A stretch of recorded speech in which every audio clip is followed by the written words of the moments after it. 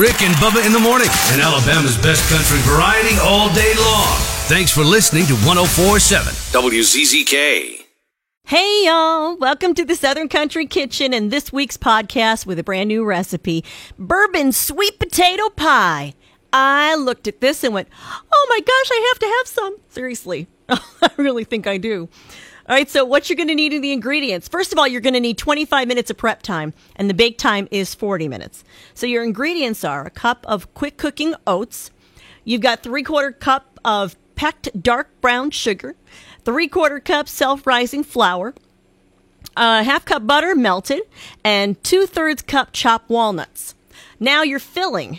You got 2 medium sweet potatoes, about 8 ounces each, 2 large eggs lightly beaten, 1/2 cup packed dark brown sugar, a 1/2 cup butter melted, and a 1/4 cup of self-rising flour, 2 tablespoons of bourbon, and sweetened whipped cream. Doesn't it sound good so far? And it's not even made. Okay, so your directions are going to preheat your oven to 325. Mix your first 4 ingredients.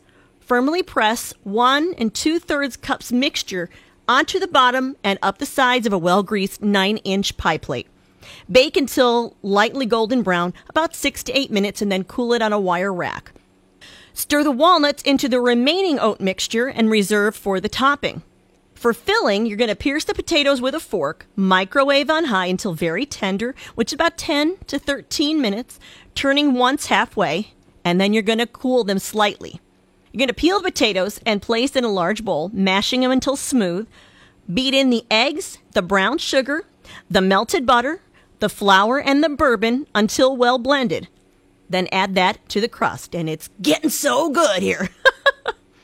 You're going to sprinkle with the topping and bake it until it's golden brown and the filling is set, which is about 30 to 35 minutes. You're going to cool it on a wire rack. Now you can serve it then, or you can refrigerate it within 2 hours and serve it with that whipped cream. Now, there is an editor's note. This recipe was tested in an 1100-watt microwave.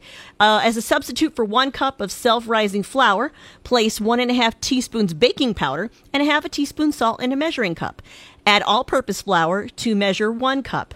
To toast the nuts, bake in a shallow pan in a 350-degree oven for 5 to 10 minutes or cook in a skillet over low heat until lightly browned, stirring occasionally. I think I want some now. So I just felt it was time to do a dessert for y'all, you know? So that is it. Maybe that's your dessert for tonight, or maybe if you have guests over the weekend, that is your dessert on the Southern Country Kitchen podcast. And thank you for listening to WZZK and hitting us up at WZZK.com.